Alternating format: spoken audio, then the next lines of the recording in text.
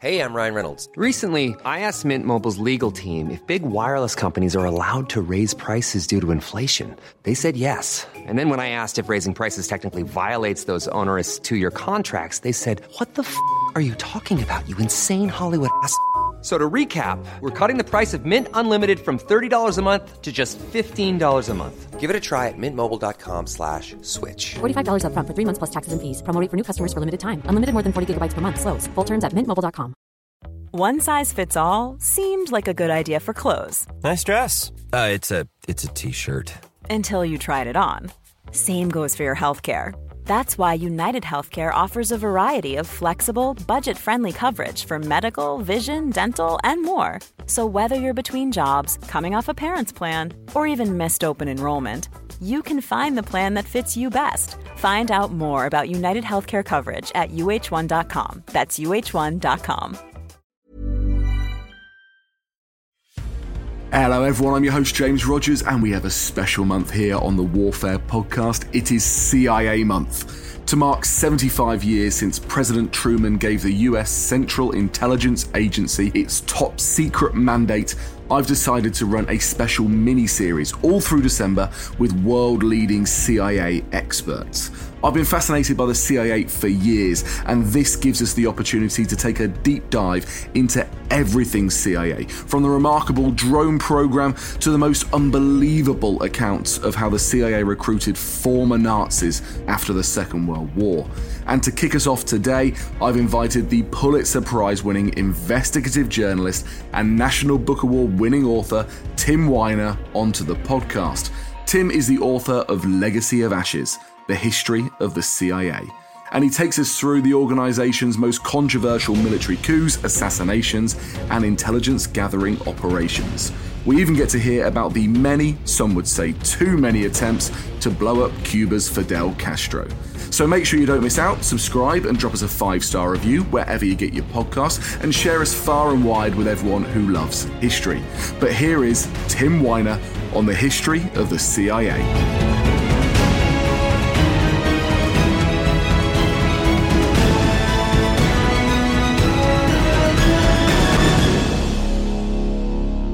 Hi Tim, welcome to the Warfare Podcast. How you doing? Very well, James, thanks.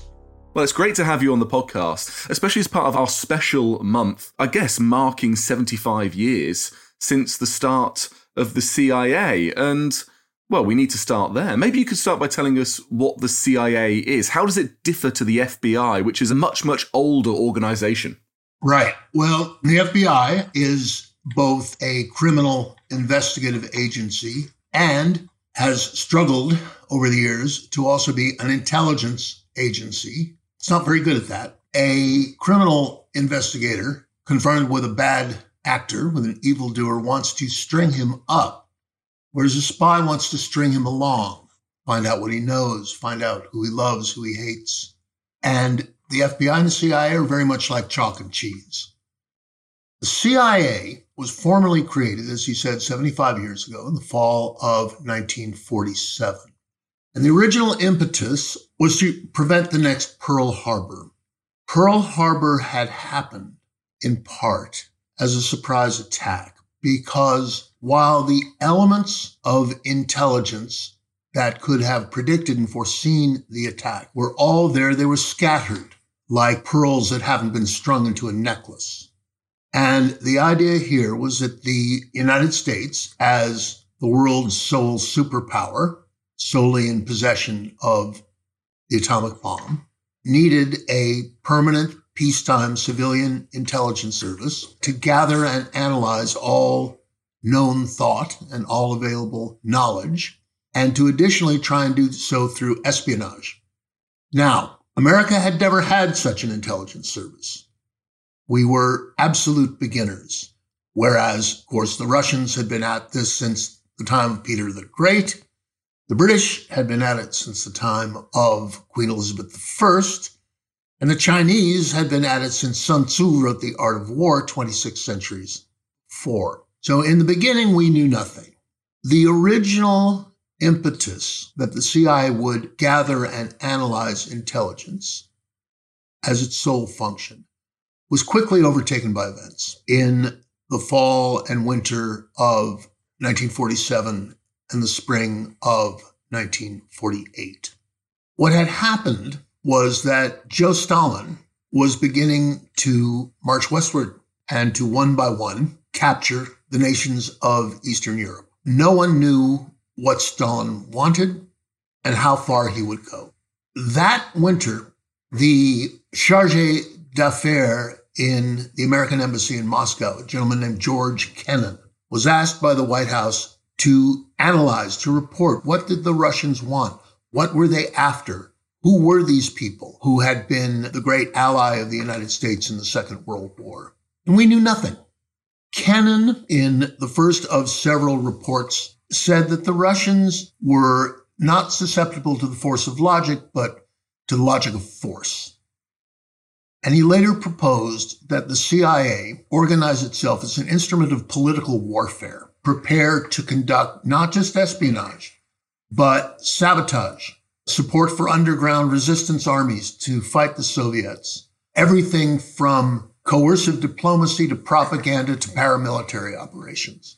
So the CIA is literally a central intelligence agency.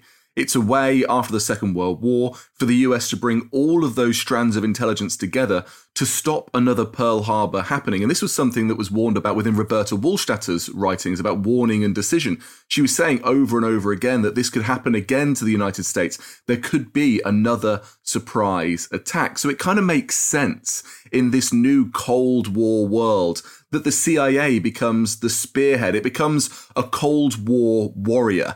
What's some of its first key missions? In the spring and summer of 1948, the post-war government of Italy was set to hold its first elections. The Communist Party of Italy was quite strong. It had been the premier anti-fascist organization when Mussolini was in full evil flower. And the Christian Democrats were quite weak and disorganized.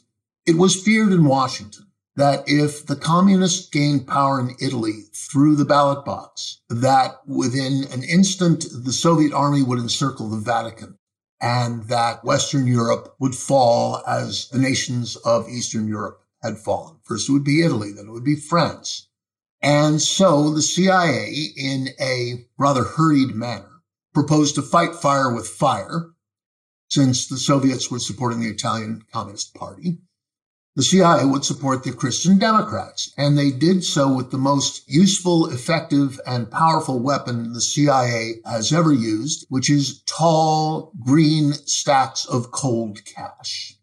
Support went to politicians, to priests, for propaganda operations, for radio operations, for wall posters, and it was a close-run thing, but the Christian Democrats won. Well, this fired the imagination of people in Washington and set the CIA up, to those who knew, as the pointed end of the spear of American foreign policy. I see. So this is a classic political influence operation. And because it's deemed to be a major success, it's knocked communism back on its heels in Europe. It must be a massive success into the future. And how do you ensure that's the case? Well, you pump far more money into it. From this point, do we start to see the funds go up at the CIA? Do we start to see its mission remit starting to broaden? Around the time that the Soviets exploded their first nuclear weapon, it was feared in Washington that World War III was at hand. And it was imagined that Soviet tanks would come pouring through the Fulda Gap in Germany and quickly overrun the still weakened nations of Western Europe. So in 48 and in 49, several things happened, more or less all at once. The Marshall Plan, which over 5 years delivered nearly $14 billion worth of aid to the nations of Europe for post-war reconstruction. And the Marshall Plan had a little trap door in it through which hundreds of millions of dollars went to finance the operations of the Central Intelligence Agency. These operations, starting in 1949, were paramilitary missions to take recruited foreign agents, Ukrainians, Albanians, Russians, Poles, and to parachute them behind the Iron Curtain to set up paramilitary groups and to link up with real, or as it developed, imagined resistance groups to repel Soviet forces in the event of war and to try and, if possible, subvert or overthrow the communist governments in the Soviet bloc. Without exception, these missions failed miserably and resulted in the deaths of still uncounted hundreds of recruited foreign agents, beginning with an operation in Ukraine in 1949 and continuing through Albania to Poland to Russia and elsewhere. The primary reason that these were suicide missions was that at the same time in 1949, the British representative of British intelligence arrived to take up his post in Washington, and that was Kim Philby. Your listeners will recognize the name, I take it. I think we most certainly will, but for those who don't around the world, Tim, tell us who Philby was. Philby had worked with American intelligence operatives in London during World War II. He was a properly educated Cambridge gentleman, and from the 1930s onward, he had been a Soviet spy who rose to the top of the British intelligence service, came to Washington, quickly befriended the top brass at the CIA, and plotted these missions with them. The British were involved in the Albanian operation. They were involved in several other of these paramilitary missions. And of course, everything that the CIA knew and thought and planned about these operations quickly made its way to Moscow via Kim Philby. So from 1949 to 1952, whatever the CIA was plotting in the realm of covert operations and paramilitary missions was stolen by Philby, transmitted to Moscow. And so when the brave Ukrainian, Albanian recruits were parachuted behind enemy lines, they were either captured and turned into double agents, meaning they were forced to transmit back to the CIA, everything's great, we're doing well, send more men, send more money, send more guns, or they were killed. These operations culminated in a very large operation against Poland. In 1952, the CIA believed that there was an underground resistance army whose initials in Poland were in English WIN, WIN. And this underground army was gaining in strength. The CIA sent men, it sent weapons, it sent $5 million in gold bullion, in parachutes over the Iron Curtain into Poland, until in late 1952, the WIN underground army asked the CIA to parachute an American general into Poland to lead these forces. And this started some head scratching back at CIA headquarters. And finally, in Christmas week of 1952, the Polish government radio went on the air and essentially said, ha, ha, ha. It was a 5-year-long deception operation that totally snookered the CIA. And the Polish communists announced gleefully that they were taking the $5 million in gold and sending it to the Communist Party in Italy. Wow. So what you're saying here is, on top of the fact that, the Marshall Plan was what? Something like $13.5 billion US or something. Apart from the fact that some proportion of that was being funneled through with what the CIA thought were successful missions, but actually going into the hands of the communists, there was actual gold bullion being exchanged here and helping to prop up regimes and counter some of the successful missions the CIA had done in the first place at the end of the 1940s. Well, thanks largely in part to our friends at British intelligence. And Philby isn't discovered until the 1960s, is he, Tim? Well, no, in 52, he was sent home under a great cloud, along with his colleagues, Mr. McLean and Mr. Burgess. But yes, he was vetted and cleared by the Boffins down at British intelligence headquarters. And it was not until 1962 that he finally fled to Moscow. So where does this leave the CIA, apart from not being very trustful of British intelligence? Do they start to stray into new types of missions?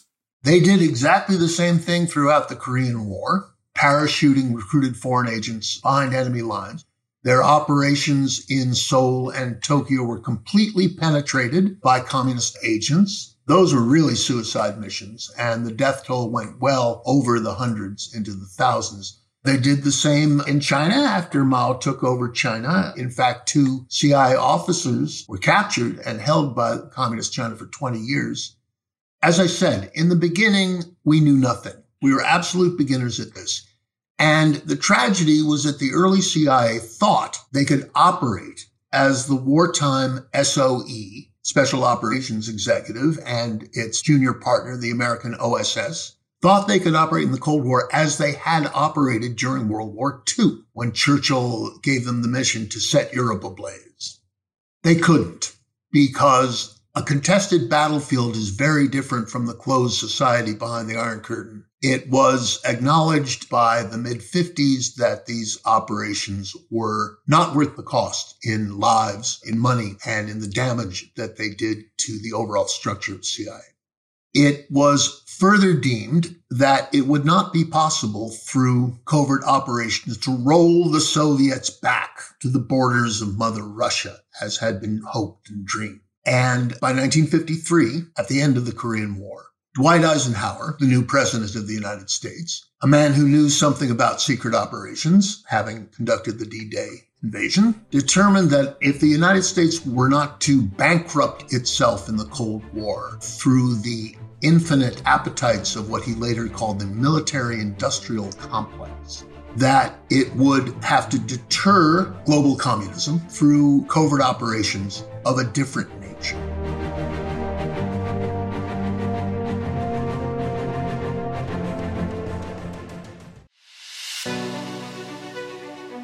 How much of a tyrant really was Julius Caesar? Would we have ever stood a chance against the first dinosaurs? And did Helen of Troy really have the power to launch 1,000 ships? Well, you can expect all of this and more from the Ancients on History Hit. Join us twice a week, every week, as we explore some of the greatest moments of our ancient past. Subscribe to The Ancients wherever you get your podcasts.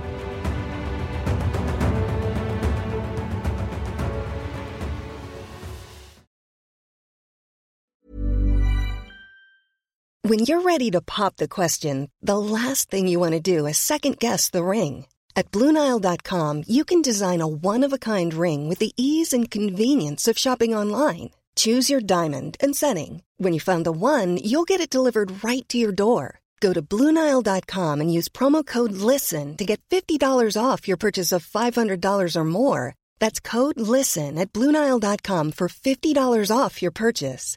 BlueNile.com, code LISTEN. Hey, I'm Ryan Reynolds. Recently, I asked Mint Mobile's legal team if big wireless companies are allowed to raise prices due to inflation. They said yes. And then when I asked if raising prices technically violates those onerous 2-year contracts, they said, "What the f*** are you talking about, you insane Hollywood ass?" So to recap, we're cutting the price of Mint Unlimited from $30 a month to just $15 a month. Give it a try at mintmobile.com/switch. $45 up front for 3 months plus taxes and fees. Promo rate for new customers for limited time. Unlimited more than 40 gigabytes per month. Slows full terms at mintmobile.com. A lot can happen in 3 years, like a chatbot may be your new best friend. But what won't change? Needing health insurance. United Healthcare Tri-Term Medical Plans, underwritten by Golden Rule Insurance Company, offer flexible, budget-friendly coverage that lasts nearly 3 years in some states. Learn more at uh1.com.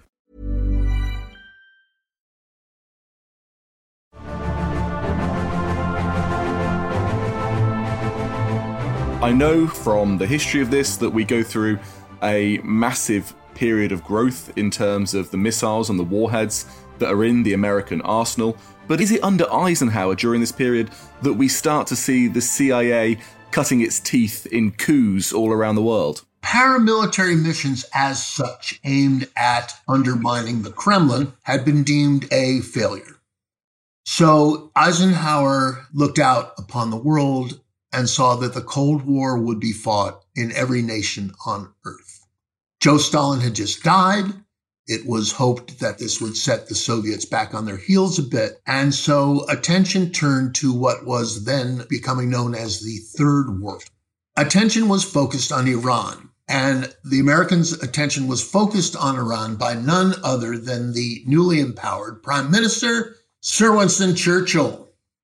In Iran, Mohammad Mossadegh had come to power, and Mossadegh proposed to not let the British screw Iran out of its oil, as it had been doing for more than 40 years, beginning in 1912, when Winston Churchill was the first Lord of the Admiralty and determined it would be a good thing to convert the British Navy from coal-burning to oil-burning ships.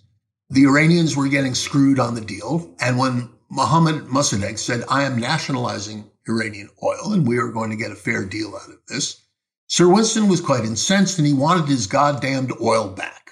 Because it wasn't just the fact that this was supplying the British military, but Britain was taking a healthy cut of the profits off the top. Depending on which historian you ask, you could say up to 80-90% of the profits. Yeah, 80 to 90 is probably close. The British had the country knowledge. They had the language skills. Can't be a good colonial power without those two. But the sun had set on the British Empire. The exchequer was bare. And so Sir Winston turned to the Americans for some help. It would take a very long novel or a very epic movie to describe the chaos, confusion, and tragic comedy of the Iranian coup.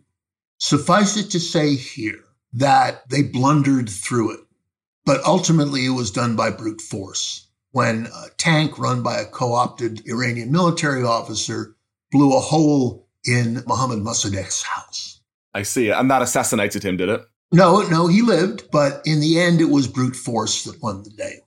And this, of course, put the Shah of Iran on the peacock throne, where he ruled with increasing force and repression until the people of Iran, who knew perfectly well what had happened back in 1953, overthrew him, ushering in the present unhappy era of the Islamic Republic. I've got a question for you here, Tim. There's a recurring theme going on in this episode. It seems like we have initial CIA successes, or at least what they deem to be a success, and then in the end, it just comes back to haunt them. Do we have any successes for the CIA moving forwards through the 50s, 60s, 70s? Yes, indeed. In 1961, President Kennedy, then 3 months minus a few days in office, authorized the CIA invasion of Cuba, which came to sorrow at the Bay of Pigs. It was a humiliation. It cemented Fidel Castro in power, where he remained until his death, having outlasted 13 American presidents. And it emboldened the Soviet leader, Nikita Khrushchev, to try to secretly emplace nuclear missiles on Cuba. And, well, this would have altered the strategic balance of power because the American nuclear arsenal was roughly 1,000 times bigger than the Soviet nuclear arsenal, despite loose talk of a missile gap that favored the Soviets that helped President Kennedy win election. And it was American recruited Cuban spies on the island that first alerted the United States to the emplacement of Soviet nuclear weapons on the island that were deemed capable of striking Washington and New York. It was then the relatively new U-2 spy plane that took the pictures of those missiles that were then shown to Charles de Gaulle and the British and the American allies in NATO, and finally at the United Nations, that convinced the world of this threat and enabled the United States to essentially blockade Soviet military ships from reaching the island, and enabled Kennedy to secretly negotiate with the Soviets and say, okay, you know we have missiles in Turkey that are capable of vaporizing the Kremlin. We'll secretly take those out if you publicly take out your missiles in Cuba. This is an example of how espionage can prevent a war. So what we're saying here is that if it wasn't for the CIA and the intelligence they were able to get, then Khrushchev would have been able to put nuclear missiles off the coast of the United States. It's why the US had long since the 1823 Monroe Doctrine and the 1904 Roosevelt Corollary had wanted to have geographical dominance around the continental United States to shore up the New World. But if the CIA hadn't spotted that, then Khrushchev could have already been in place. And by then, it would have been too late. Well, that's not to say that Khrushchev would have unilaterally started a nuclear war. No, but the missiles would have been there. It would have altered the strategic balance of power, that's for sure.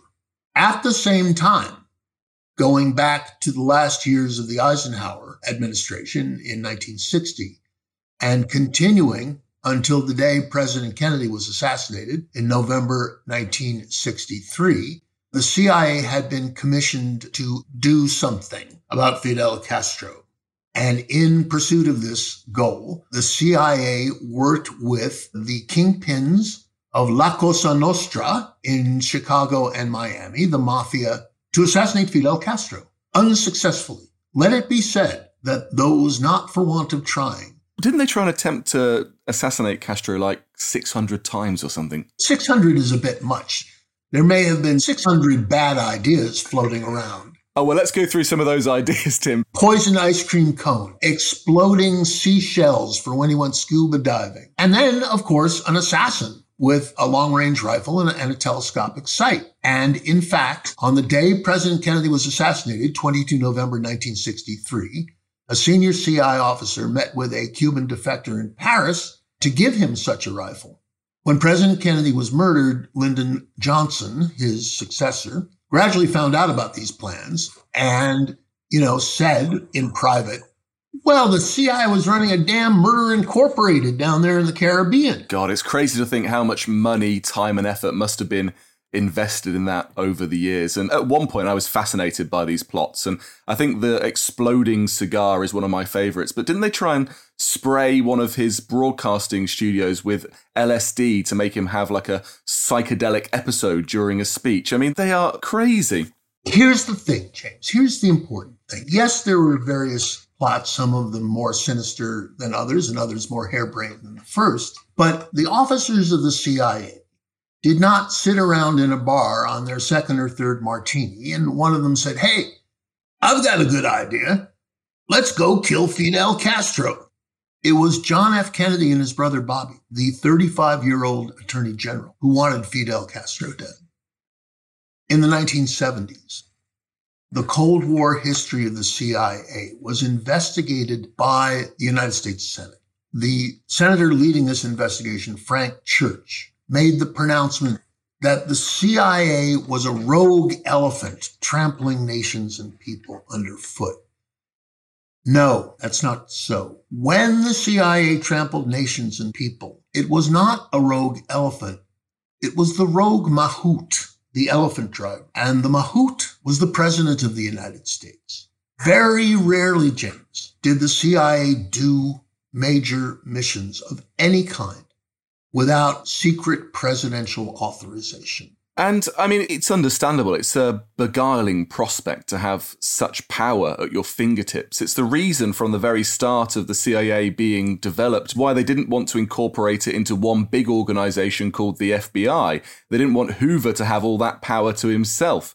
And so you can see how a president might be, led a little bit astray or run wild with their imagination. And there is no period in history that I can see that this is more evident than post 9/11. When the CIA gets carte blanche to do as it wishes from the Bush administration. You're absolutely right. When the CIA was blamed for the success of the 9/11 attacks, it was clear to anyone who knew the history of CIA that it was being blamed for failing in its original mission, which was to prevent the next Pearl Harbor. The success of the 9/11 attacks, however, cannot solely be pinned on the CIA. It was a failure of the American government. It was a failure of the FBI. It was a failure of the Federal Aviation Administration not to harden cockpit doors. After all, there had been hijackings galore in the 60s and 70s and into the 80s. It was a failure of customs. It was a failure of immigration. It was a failure of imagination. And it was a failure of leadership in the White House.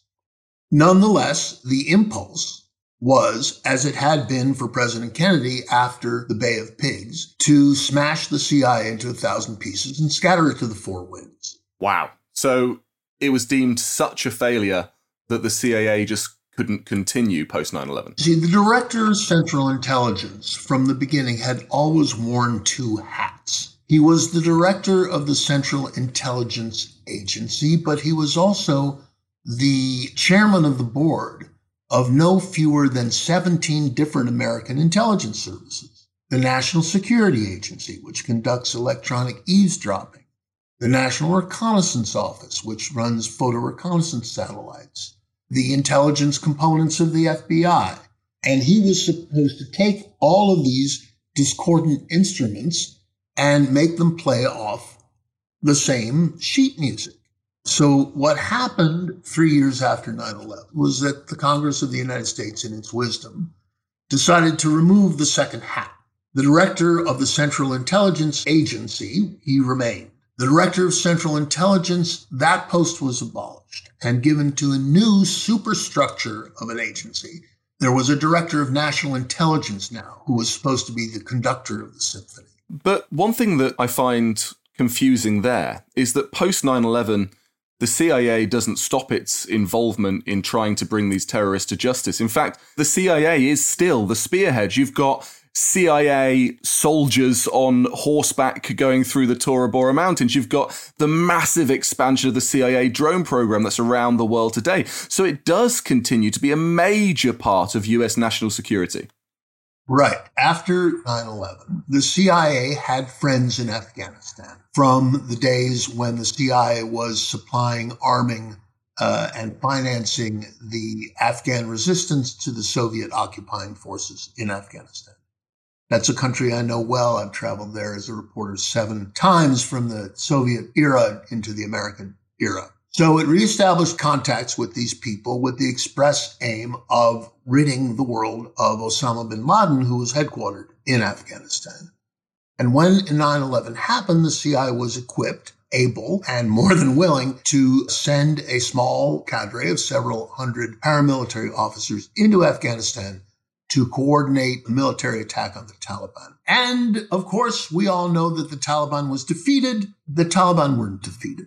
I was there. I saw it. They melted back into the mountains and waited because they knew that one day the Americans would get tired.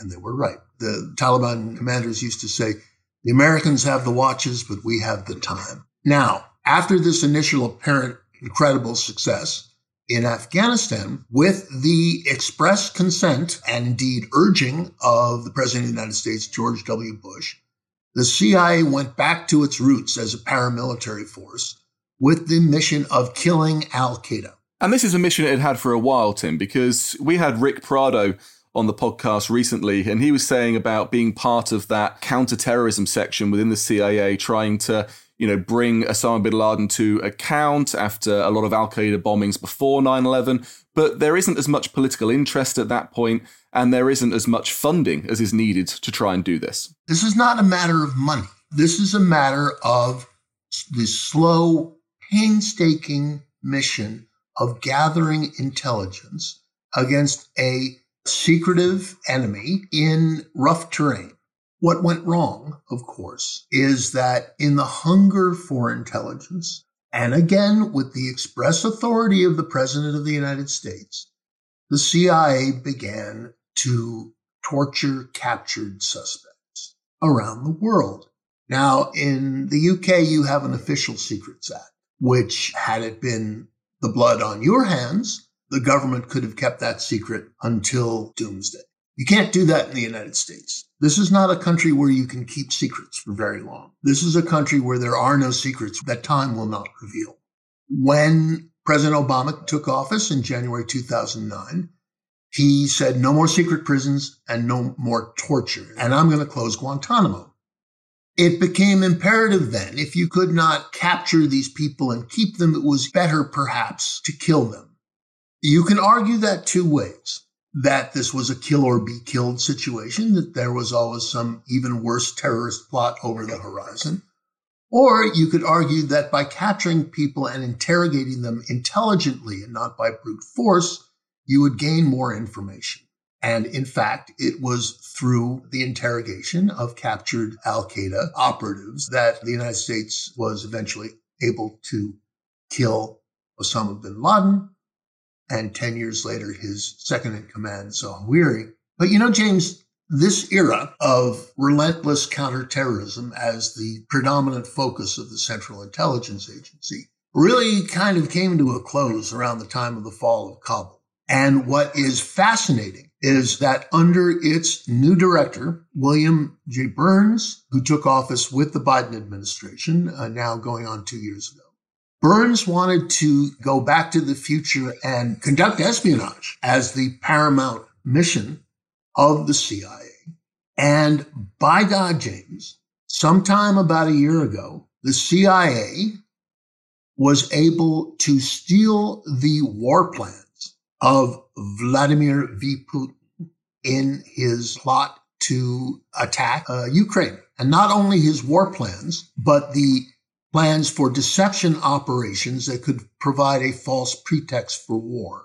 You can count the number of times that the CIA has successfully penetrated the walls of the Kremlin with intelligence of this order on one finger. It is one of the most, if not the most, exceptional intelligence operations of our lifetimes.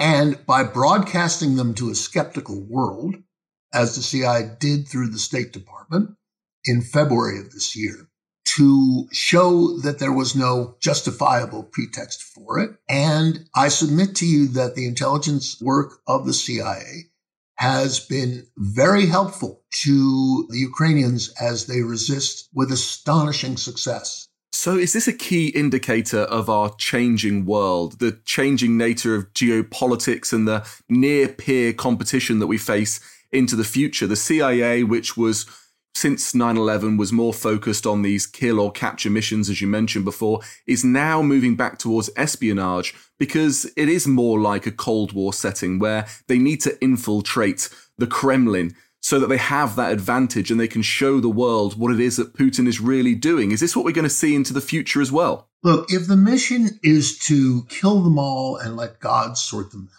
you have a $800 billion a year operation out of the Pentagon that has people who can do that for you. The special operations forces of the Pentagon are very capable of killing people. If you want to conduct coercive diplomacy or truthful propaganda, you have a State Department that's very capable. But if you want to conduct espionage, if you want to, as Sun Tzu told us in The Art of War, to know your enemy, the CIA is supposed to be where you go to do that. Know your enemy better than you know thyself and you'll win 100 battles. Something of that. So again, we are talking about ways in which every couple of decades, perhaps, a successful espionage operation can alter history for the better. Dwight Eisenhower called intelligence a distasteful but vital necessity. It is a dirty, difficult, dangerous business. You're going to get burned. You're going to fail more often than you succeed. But information is power in this world, and secret information is power squared. You have a good deal of the massive American intelligence empire that's been made slightly redundant by advances in technology. Once upon a time, not too long ago, the photo reconnaissance satellites had a unique capability of looking down on the world and seeing what was happening. Well, you have commercial satellites that can do that almost as well. And that's all open source information. The National Security Agency, which is in the business of intercepting electronic communications, has been swamped just by the amount of communications that have exploded all over the world in the past 2 decades. But if it comes to identifying, targeting, recruiting a foreign politician, terrorist, military officer, and convincing that person to commit treason against his own country on behalf of the United States, you've only got really a few hundred in America who can do that with any chance of success, and they all work for the Central Intelligence Agency. Well, Tim, thank you so much for your time today. You've taken us through the past, the present, and the future of the CIA, and you've done it so masterfully well. Tell us, where can we read more about the CIA? Where can we read more of your work? Well, I'm very fond of a book I wrote a few years ago called Legacy of Ashes, The History of the CIA. That book is in print. It's now 14 years old. I'm working on a sequel to it, and I highly recommend it to your listeners. Well, we'll put a link to that in our show notes, and when the sequel comes out, we'll get you back on the podcast. Tim, thank you so much for your time. Not at all. Thank you. Thanks for listening, but before you go, a reminder that you can now follow along online on Twitter at HistoryHitWW2, on Instagram at JamesRogersHistory, and on TikTok also at JamesRogersHistory. You can also subscribe to our free Warfare Wednesdays newsletter via the link in the show notes.